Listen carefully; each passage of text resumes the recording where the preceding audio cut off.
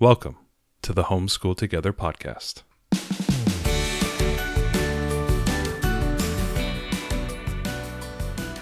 Where one working mom and a stay-at-home dad help you navigate the nuts and bolts of the growing and dynamic world of homeschooling. With a focus on early learners, like me. All the ins and outs of building and maintaining your homeschool life. Homeschool. Find out tips and tricks to make things like this easier. I'm reading. And ultimately, enjoy educating your kids. And what's that last thing? Have fun together. Did I do good, Daddy? Yeah, you did, sweetie. Good job. Hello and welcome to Homeschool Together. Thank you so much for joining us. Today we have a wonderful interview, and I'm going to go ahead and put all the necessary links down into the show notes below. They'll be very important for you guys to be able to do all the clicky clicks, because we're going to be talking about a lot of different things today. We're going to cover a lot of ground. We had Mary McKemy on the show today, and she runs an absolutely wonderful Facebook group, which is linked down below, regarding ChatGPT and AI and how to use it in your homeschool. And Mary is a 30-year college educator. Yeah. She's a homeschool parent as well. And she is using AI in her classrooms with her students. She's using AI in her homeschool with her son. Absolutely incredible conversation. Mm-hmm. This is a must-have if you are new or kind of like wondering how to use AI, or how should I approach it. Mary does an unbelievable job explaining all the nuance, explaining how she's using it in her classroom, and you can glean a lot of ideas and inspiration, hopefully, to bring it into your own homeschool. Yeah, I think this is a big episode where you're just going to want to experiment. And I think that was what I took out of, Mary's interview, was that, gosh, there's so many capabilities, but we're just going to have to experiment and find different things that work for us. I already know that, we've used it in a lot of ways for our personal lives, and I'm in school right now, and so I'm using it there too. But we're also like, how do we leverage this for our homeschool? And she had some great, anecdotes about how it's helped her in her homeschool.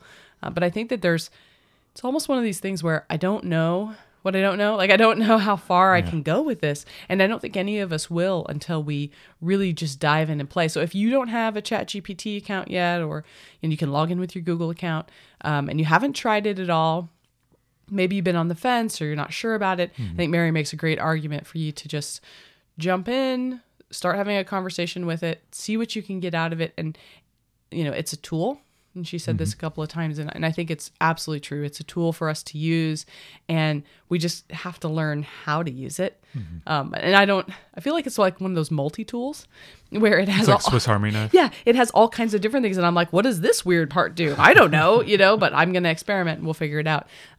So lots to experiment with here, but we would love to hear it, from your experimentation with these new AI tools, what cool things that you've come up with for your homeschool, because I think this kind of communal nature is how we're going to learn. There's not like a instruction manual out there that tells you everything you can do. So we're all just going to have to kind of learn together. But this interview with Mary was absolutely terrific. Yeah, so let's go ahead and hop right into the interview with Mary McKemy. Well, hi, Mary. Thanks so much for joining us. Thank you. I appreciate it. Well, we're really excited to dig into this topic. We love all things technology and AI, but let's get everybody grounded in ourselves. Can you give us a little bit of your professional background and talk about your homeschooling experience? I certainly can. I have a master's in educational psychology and a doctorate in counseling psychology. I've taught on the college level for a little over 30 years. And during part of that time, I've also practiced clinically. And then I've homeschooled for, 8 years now. I started when he was in kindergarten, and he's now in middle school. I don't know how that happened, but life passes by so quickly.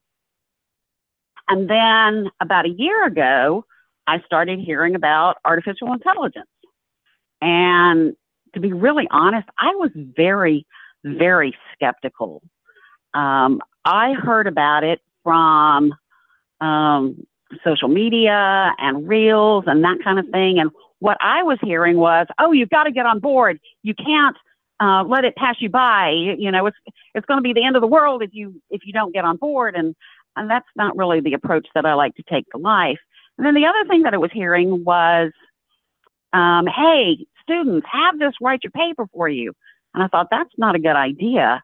And so I really entered the whole realm of artificial intelligence very cautious and very skeptical of what it could do.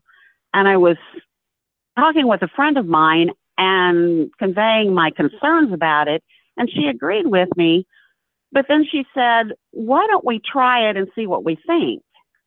And that seemed very reasonable to me because, as my mother would always tell me, don't tell me you don't like something until you've tried it.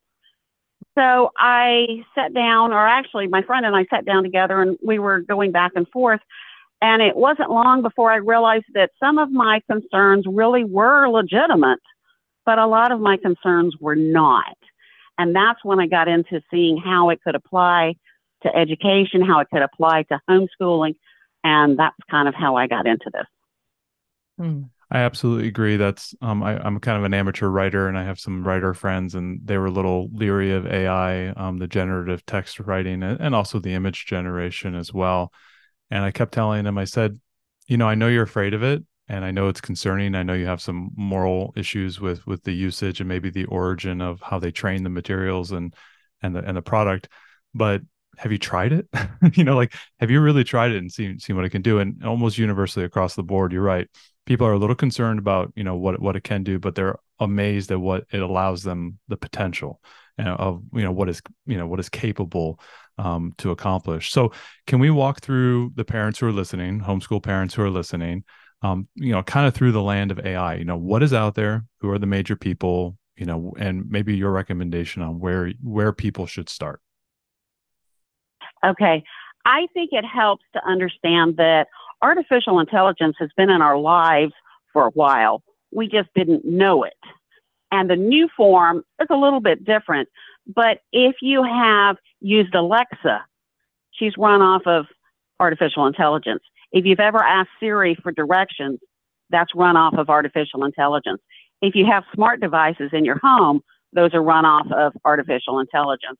Roomba is run off of an artificial intelligence. If you're getting recommendations at Netflix or Amazon, those are run off of artificial intelligence.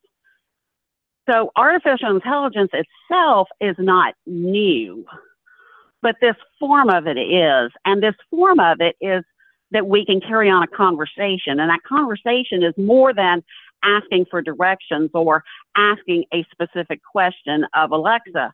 And it's that conversation that makes it kind of feel weird that I'm carrying on this conversation, but it's not with another person. It's with a computer, and that seems kind of creepy. But it helps to think about artificial intelligence as a tool. It's not the end of the world, as some people will have us to believe, but it's also not the be-all, end-all cure to everything either. It's a tool. I like to think of it as a personal assistant, something that's there to help me figure out what it is that I want to do, to be able to do it, and to be successful. There are various forms of artificial intelligence, and the one that we're most familiar with is the text generators. They are the ones that we can talk to.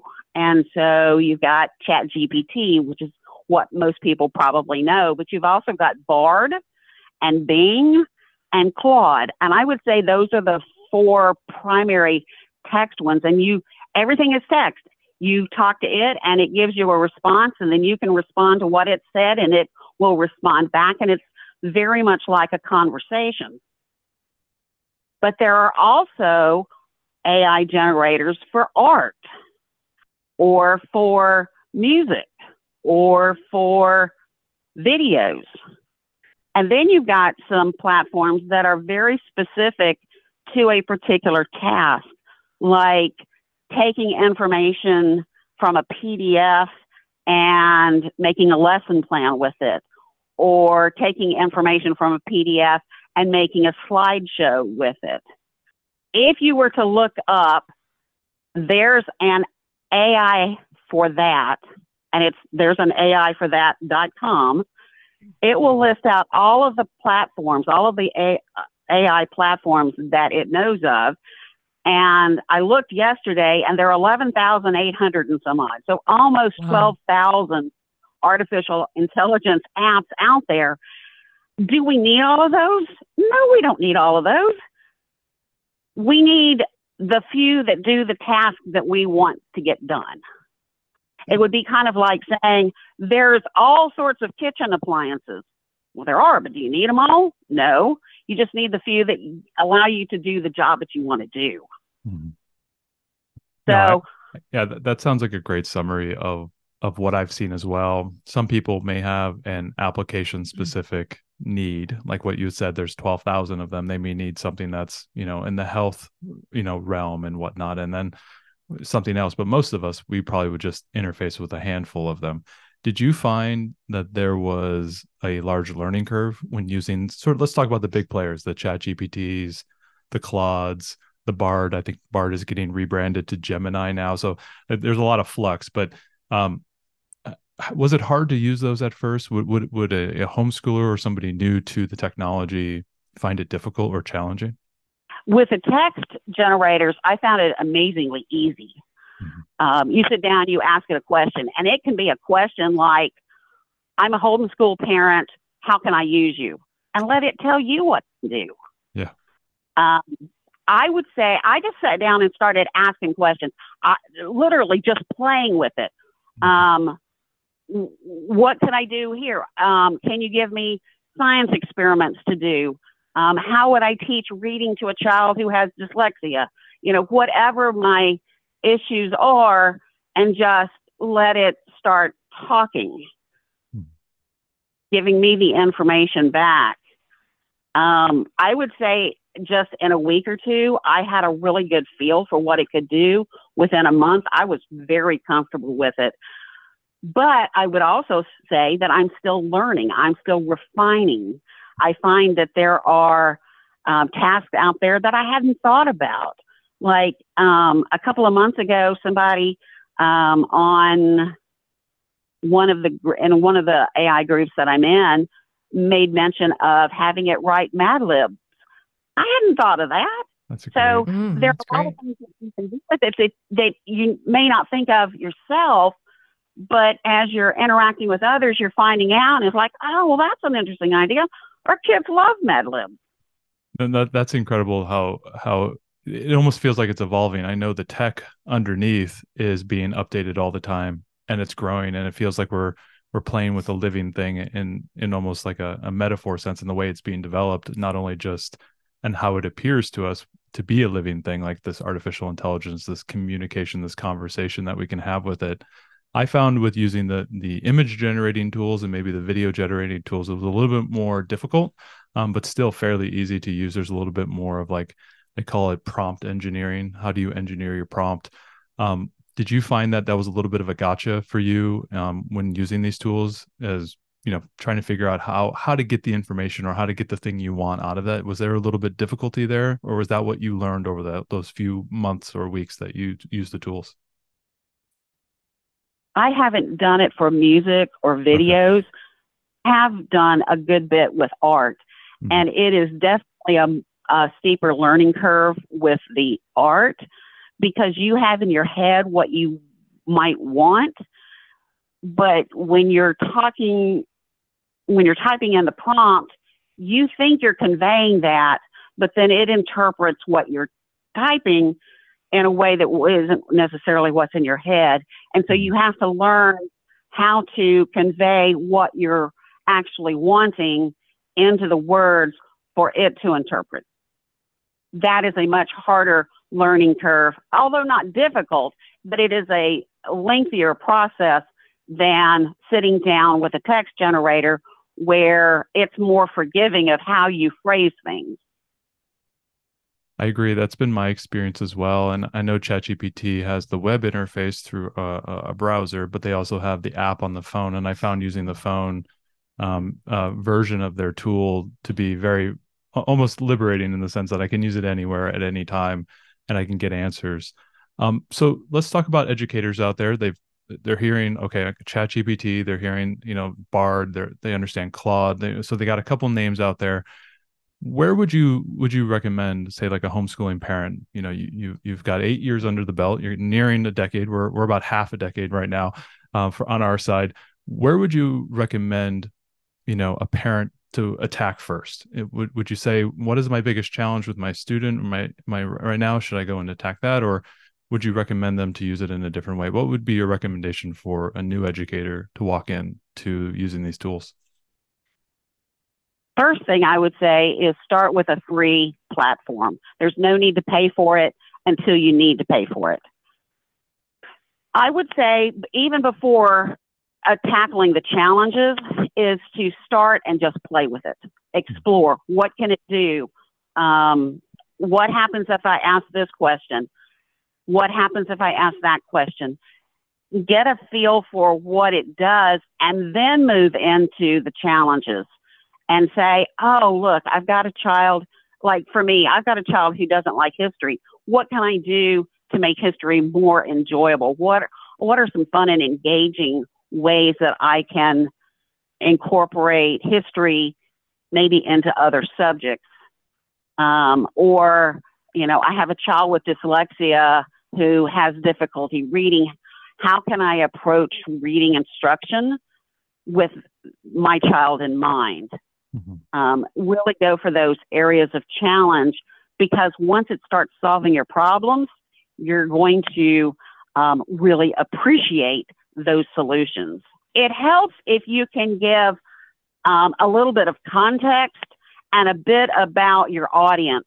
So if you're working on solutions for your kids, it helps to say, right now we're studying the human body, but prior to that, we have studied the astronomy or whatever the science is that you've built up to, so that it knows what you're dealing with. And then here's some information about my child, not necessarily giving the child's name, because, there's still privacy issues, but you can certainly say, I have a 6-year-old girl who really enjoys reading and history, but doesn't like math or science. Here are their strengths, here are their weaknesses, that kind of thing. Can you help me build a lesson plan for this particular child? And then it takes all of that information into consideration when it's building your lesson plan. That's very neat. The more general question you ask, the more general response you get. But when you can ask very specifically, then you get specific responses back. So you said that parents should just start with the free version until you need to go for the paid version. I'm curious from your perspective, what that point is. What is it that the paid version gets you that the free doesn't? When would parents know that they, need to consider that upgrade? I think that's going to come with experience. And at the point that the platform that you're using doesn't solve your problem, or you need something that is behind the paywall, that's the point to start paying. It's a little bit hard because it depends on which platform you like. Like Bard and Bing both have access to the internet, but the free version of ChatGPT does not. And so the paid version does, but do you want to pay for that if you can go over and use Bard or Bing for free? Mm-hmm. But what ChatGPT excels in is the custom instructions. And that's on both the free and the paid version, where you can put in information that you want it to know in every conversation that you go into. Because I use it for homeschooling and personal things and my job, I don't want it to know something specific in all of those conversations.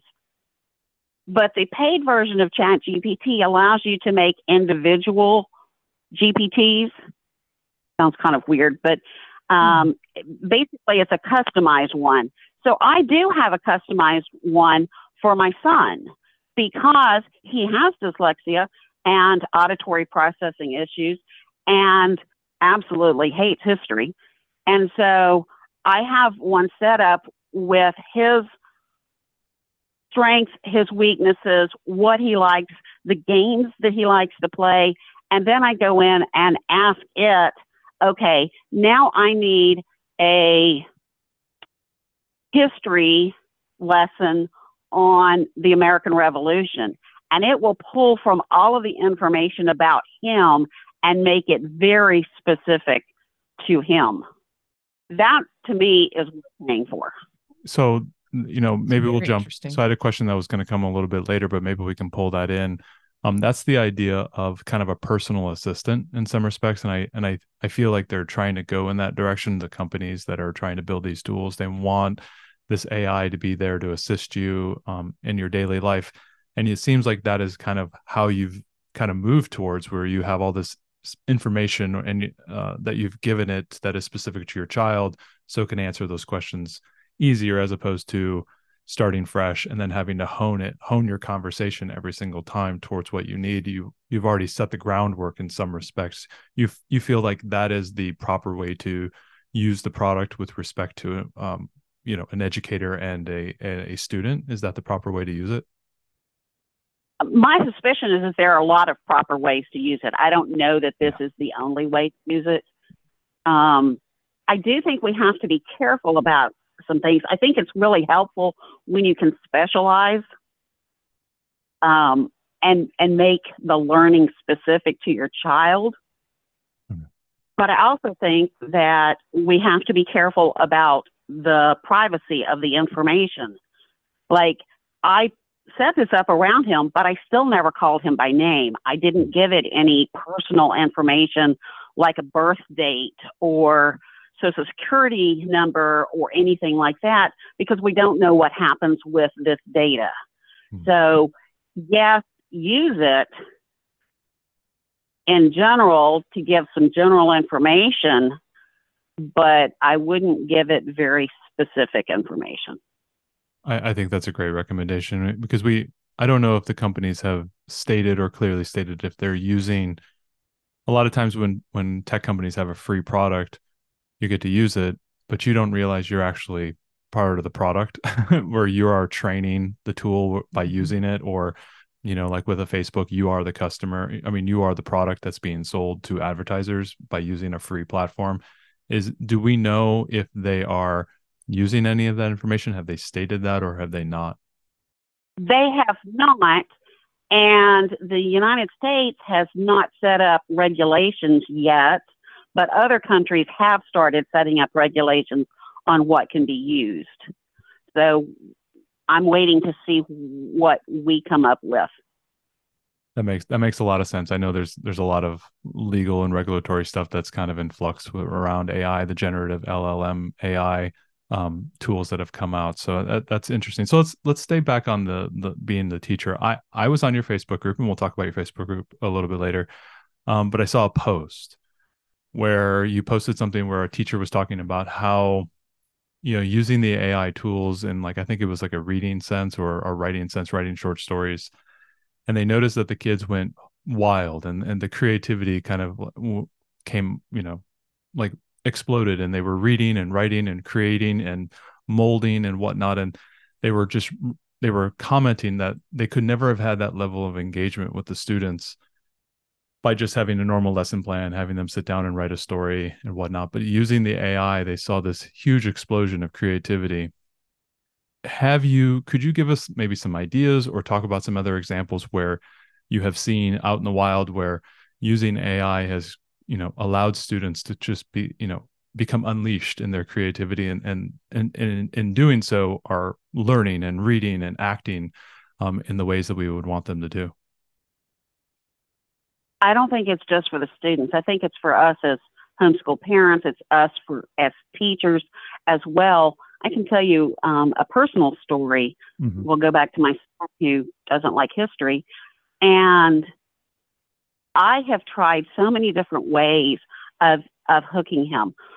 When his father was alive, his father absolutely loved history. And I would think that that would have hooked him, but it didn't. And we've tried games, which normally work, and they didn't work. And we've tried videos, which normally work, and they didn't work. We've even done field trips. You know, who doesn't love Colonial Williamsburg? But he did, right? And so I'm like, I'm at a loss. I don't know what to do. I don't know how to get through to him. And I mean, he doesn't have to fall in love with it, but we have to like accomplish something, right? And so I sat down kind of in a state of desperation one night, and I'm like, what do I do? And so I just sort of poured my heart out to ChatGPT and said, here's all the things that I've tried, and nothing is working. But here's what he likes, and here's his strengths, and here's his weaknesses, and just help me figure out what do I do. And it said, teach him through art, because he loves art. And I'm like, why have I never thought of that? You know? And so it was like, use art history. And then like when you're teaching about the prehistoric time periods, have him create cave art and stuff. And I'm like, mind blown, had never gone there. And so, you know, that's one of the ways that it works for us with my students. See, I've brought artificial intelligence into the classroom at the college level, and I know I'm early on this because my students tell me that no other professors even let them use it, much less require them to use it.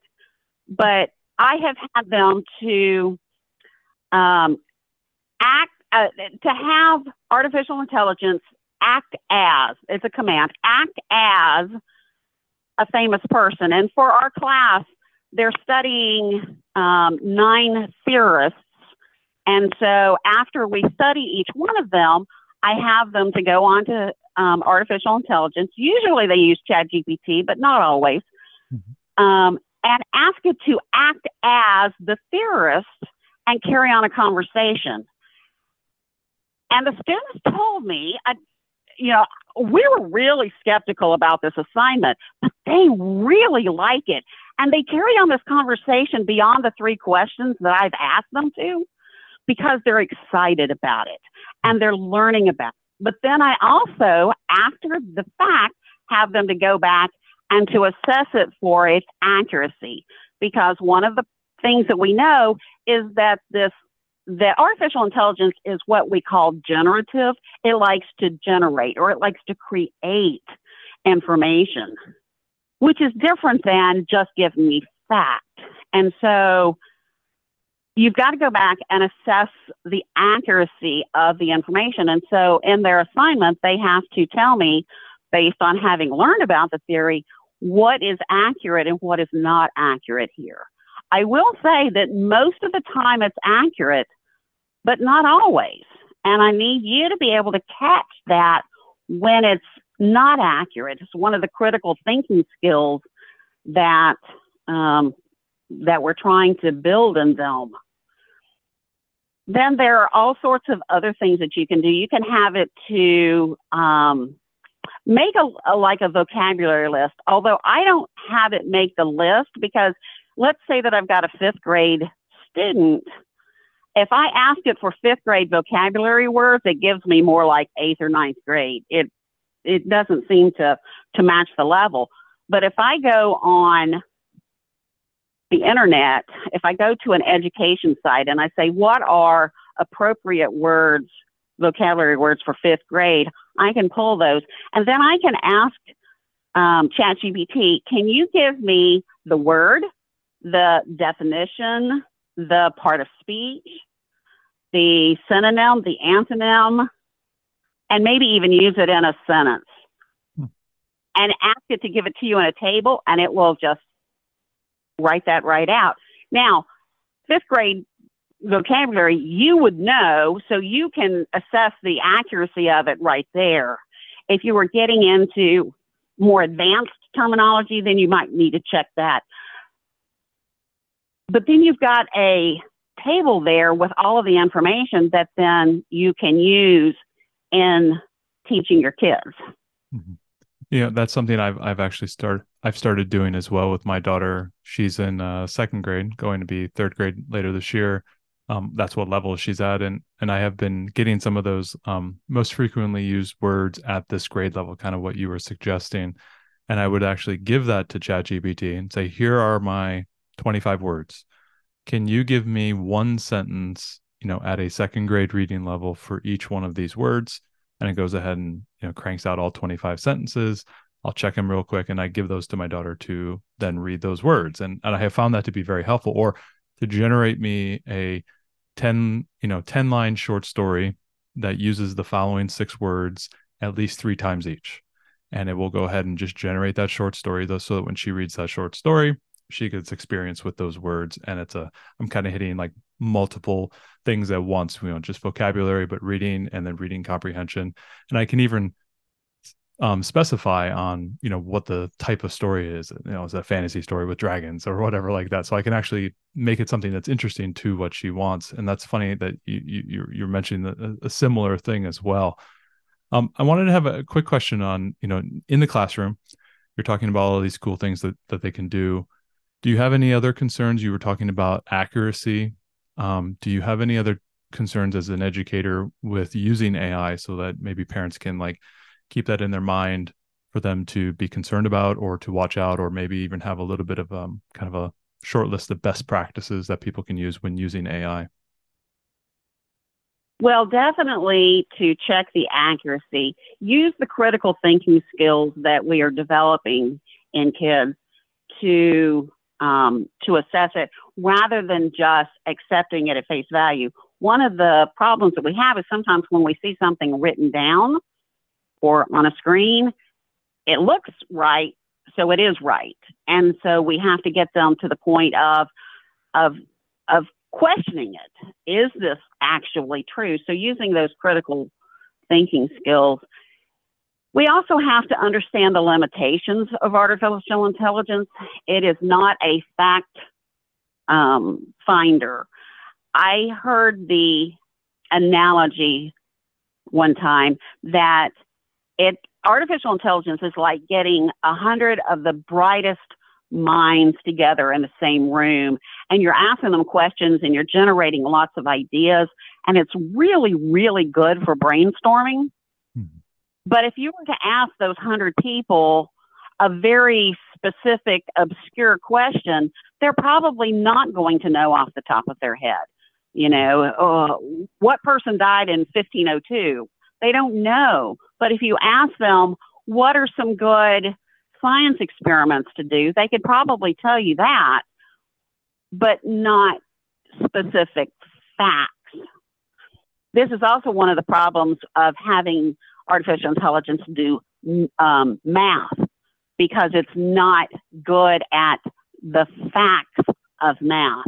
Sometimes it's accurate, but sometimes it's not. But I have heard math teachers encourage the use of a plugin called Wolfram, which is WOLFRAM.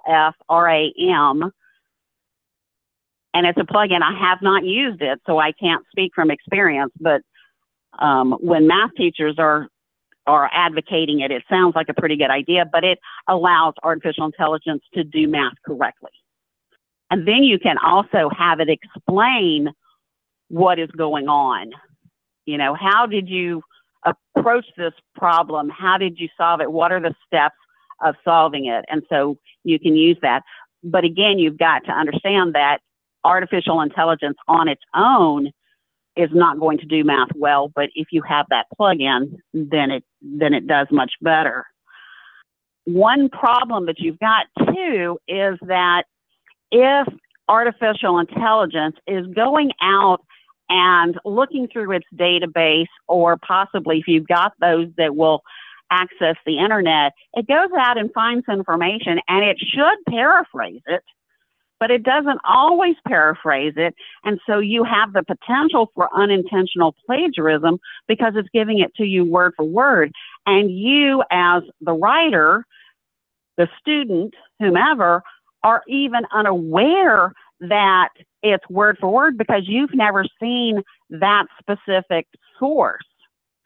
And so whenever you get anything from artificial intelligence, you need to put it into your own voice. You need to use it, but not copy it word for word any more than it doesn't need to be copying its sources word for word. But you can avoid the potential of that unintentional plagiarism by paraphrasing what you get, even when you get it from ChatGPT. What I tell my students, and what I tell my son too, is I'm okay with you using artificial intelligence if you use it to help you learn and not to avoid learning. Use it to help you write your papers. I'm fine with that. But don't use it to have it write your paper for you so that you don't have to learn how. How do you handle specifically the issue of citations in your class? You said, have it be a companion, have it help you learn. But what about going out and finding the papers and reading the papers and citing the correct papers and things of that nature? How do you handle that at a college level with your students using ChatGPT to write a paper, right? I mean, there is the concern that maybe there is some hidden plagiarism by helping, write your paper and whatnot. Obviously, you want them to write it. Maybe ChatGPT is an aggregator of information, almost like how we used to treat Wikipedia back in the day when it was verboten for us to use it in high school and in college. But now it's a widely used starting point for a lot of people to do learning. Do you anticipate it being like that? And how do you handle citation? I ask the students not to have it go and find academic citations or academic sources because, again, it's a generative platform. So if it doesn't find something, it creates it. And then it's completely and totally made up.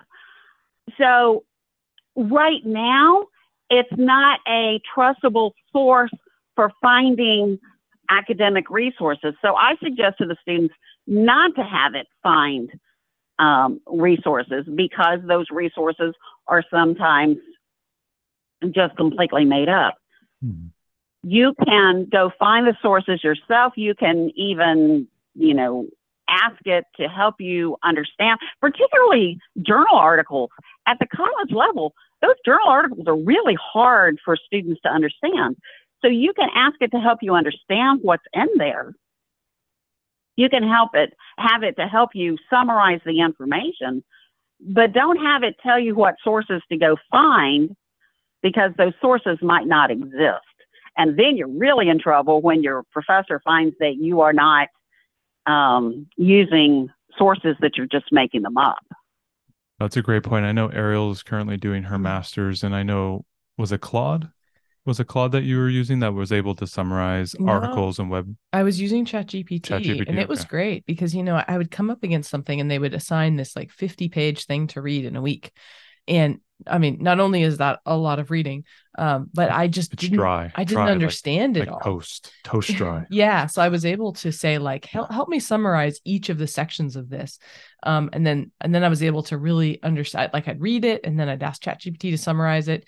It was almost like having Cliff Notes or something. Mm-hmm. But it was really, really helpful to understand some complex business topics. I was like, I don't understand, and I was so thankful that it existed because otherwise I would have to go out to, I wanted to use the primary source that they gave me, and having it go through and help kind of summarize, take the fluff out, just kind of give me the meat of it was so helpful.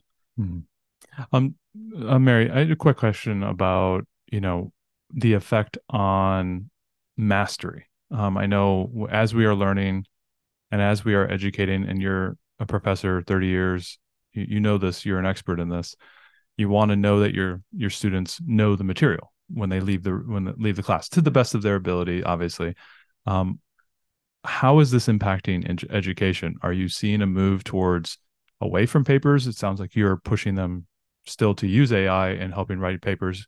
Do you foresee a change on the horizon, maybe more towards like oral examinations, presentations, kind of like group work because of the fear that AI will just write everything that they want, all their assignments and do all their homework? Are you seeing educators or institutions starting to think in different ways of testing mastery? I see a few different approaches.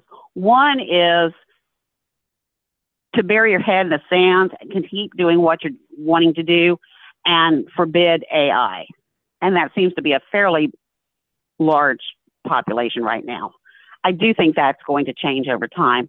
There are certainly some professors, teachers that are going into the approach of how do I find an assignment that is AI proof, that can't be done. And certainly there are oral presentations, and there's having the student write their paper in front of you and not allowing it. There's internships and those kinds of things that just simply can't be done with artificial intelligence.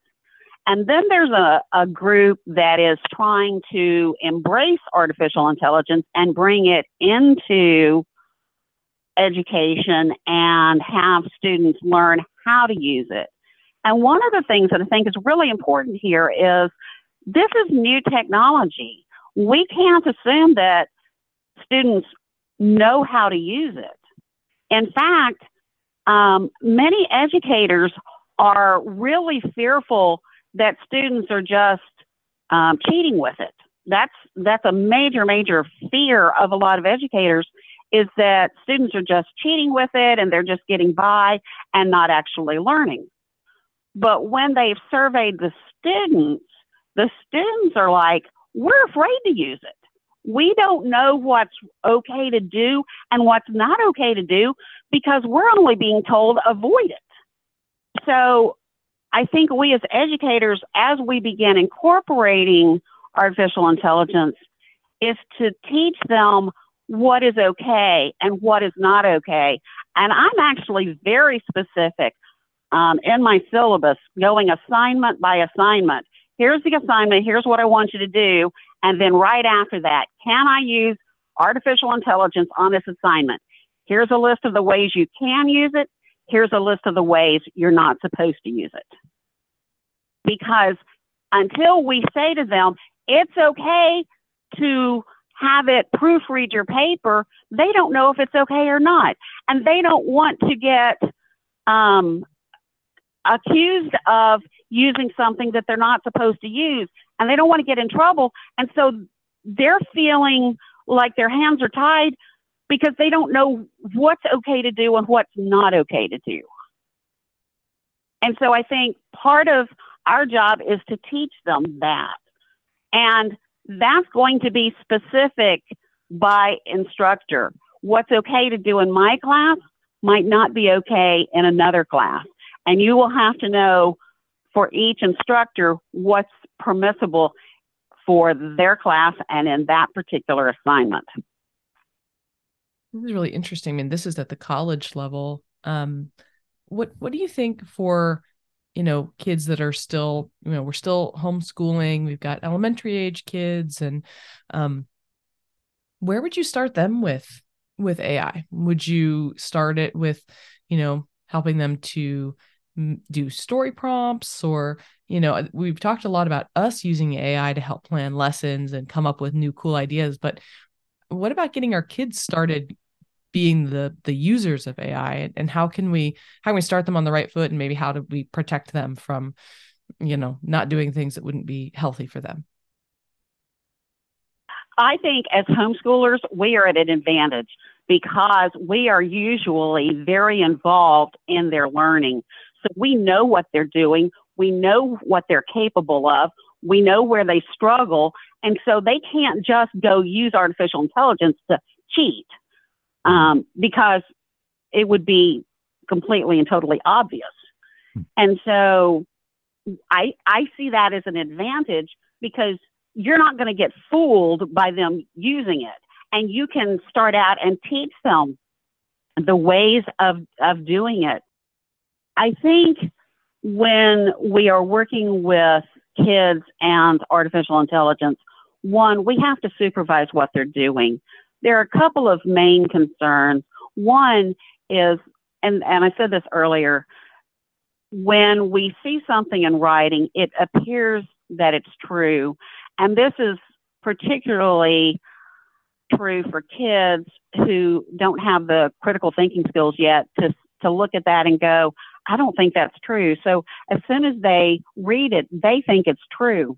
And then the second thing is that because kids are talking to a computer and not to another person, they think it's private. They think that anything they put into that is private and nobody is going to see. And so they are at risk of revealing personal information, their name, their birth date, their social security number, or whatever else that then goes into a database. And so I do believe we have to supervise kids on their use of it, not because it's necessarily dangerous and that it's going to give them wrong information, which is still possible, but more on how they approach using it, and that they see this as kind of their confidant, and yet without recognizing that data might go into a database, and then there could be this data breach, and now their information is out there. No, that I think that goes along with all, internet literacy type of thing. I think what you're saying is, I think a lot of us are adults now, we've been on our phones for at least 10 years now, and we're starting to realize that data privacy is a very, very important thing. And I would echo exactly what you're saying. Mary, this has been an absolutely wonderful conversation. I can't tell you how great this was. I think I'm going to put in big bold text, must listen. You have to listen to this. This is so important. Yeah, I think this is going to be the new face of our of the future, right? Yeah. I mean, learning how to use it and getting all the great ideas out of it. I love your story about figuring out how to teach history to your son. And you have a fantastic Facebook group that I've been a part of for a long time, with a lot of parents who are using new types of AI, who are asking questions, who are having new breakthroughs. It's really terrific. It's called ChatGPT and AI and Homeschooling. So I highly recommend that everybody join that group. Yeah, could you tell us a little bit about it, and maybe kind of what is your role, and where do you hope to go with it? It's a group that I started last summer for those of us who are homeschooling, who just want a place to explore how can I use artificial intelligence in homeschooling. It's not a place where I know everything and I come in to teach it. It's really a community where somebody tries something and they share with, how did it go? And here's a new platform that I find really helpful, or, hey, I tried this platform and it didn't go well at all, or, here's some ideas of what I'm trying with my kids, and really just kind of a think pot, right? Of just a place to explore how to use it. No, it's been great. And I know that's the best way to learn these tools right now, because there is no centralized repository of information or expertise, and there's no big instruction manual. Yeah. And I don't think there ever will be. I think it's always going to be this kind of like testing and trial thing for a long time. That's been my experience with, using the image generation and also using a little bit of the text generation. A lot of times I have to go out and Google something or ask a question or go on a Facebook group or on, a subreddit on Reddit and try to figure out the information, use the right terms. For me, a lot of times it's the right terms and putting in the right type of prompts and asking the right style of questions. Mary, thank you so much for being on an episode today. I'm going to put the link to your Facebook group down below.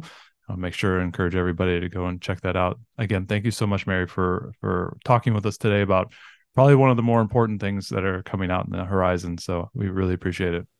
Thank you. Thanks so much for joining us today and making us a part of your homeschool journey. Please engage with us on social media. Join our Homeschool Together podcast group on Facebook and find us at Homeschool Together Podcast on Instagram. We'd love to hear your feedback, questions, and recommendations. Until next time, Happy homeschooling!